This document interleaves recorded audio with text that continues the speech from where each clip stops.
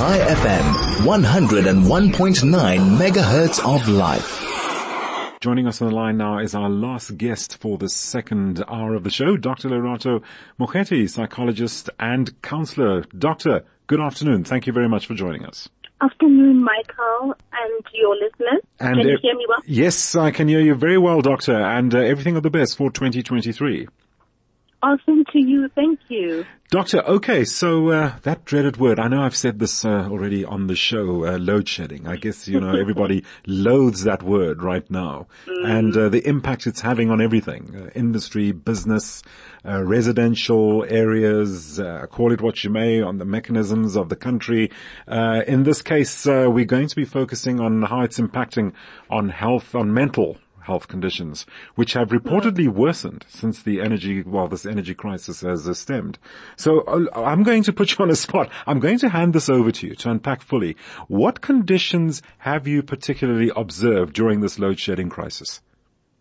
Thank you. Thank you, Michael. I think it's important to start with understanding that the psychology of our country is at stake. And if you are like most people, uncertainty causes a tremendous amount of anxiety. So the thing with load shedding is it comes with uncertainty leading to anger, frustration, hopelessness, irritability, and just generally disillusionment. And frequent loss of basic services such as electricity, it contributes to mental health conditions. So to answer your question, we are seeing a lot of anxiety and depression as a result of load shedding, and the association between darkness and depression is well established and documented. And the load shedding is that prolonged exposure to darkness, which results in common neurotransmitters associated with emotions and pleasure to be compromised. Doctor, I've noticed some reports where this is actually in a way going overboard, where one is witnessing, like family breakups, relationship breakups, and even levels of violence. Have you encountered this? Have you been observing this? And on what scale? Yes. I can't give you figures, but you see, the rolling blackouts are synonymous with a significant amount of loss of income, loss of general resources, damage, crime, traffic. So all those emotions are heightened, and couple that with generally our economy, families are struggling to survive. Right. And I guess now, look, this is a very broad question. It's so, one can expand on and just imagine how this is affecting everybody. I mean, my next question to you would be, how prevalent are these conditions in each province in the country right now? Is there any particular area? Was the whole country on a similar stance, on a similar position right now? Very, very similar, Michael. Load shedding is a collective and an individual problem. So, and I think it's also important to note that people react differently to uncertainty. So those with a higher intolerance for uncertainty may be less resilient and may be more prone to depression and anxiety. And individuals are constantly on survival mode, which heightens levels of anxiety and generally the sense of powerlessness and direction over your life. I was speaking to somebody earlier, and children are back to school. Some are in grade 1. So this is their reality where they're starting school, have to do homework, families have to prepare meals, and generally there's just no structure, no order, no certainty around these rolling blackouts.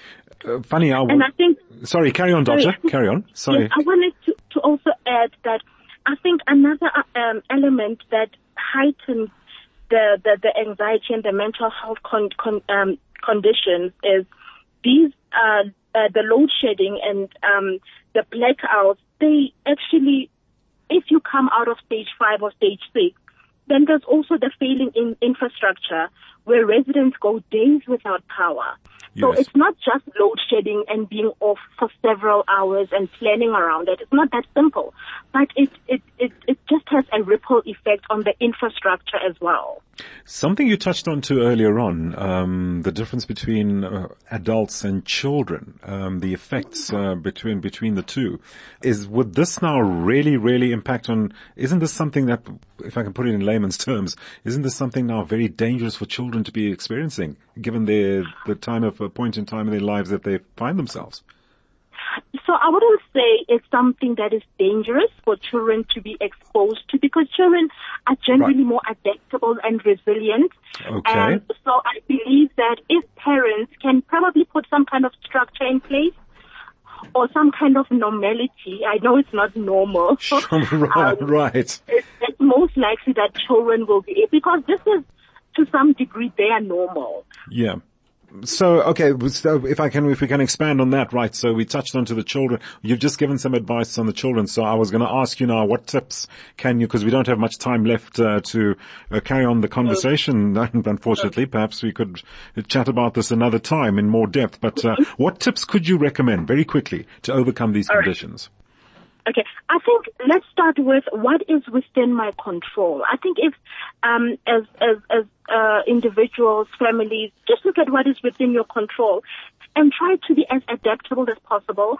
It's usually our own expectations that hinders our ability to adjust to load shedding. So even if you're not having a warm meal tonight, just try and see how you can be adaptable to it. I know it's easier said than done, and be as prepared as possible and use your time effectively, charging your devices, planning ahead, and over and above this, keep entertained. I know it can be boring sometimes, and especially when the power never comes back on and you're expecting it to come back, but see if you can keep as entertained as possible and seek help from support systems, your community, if you need professional help as well. So seek help when you see that your mental health or you're struggling to cope with the basic necessities during this time.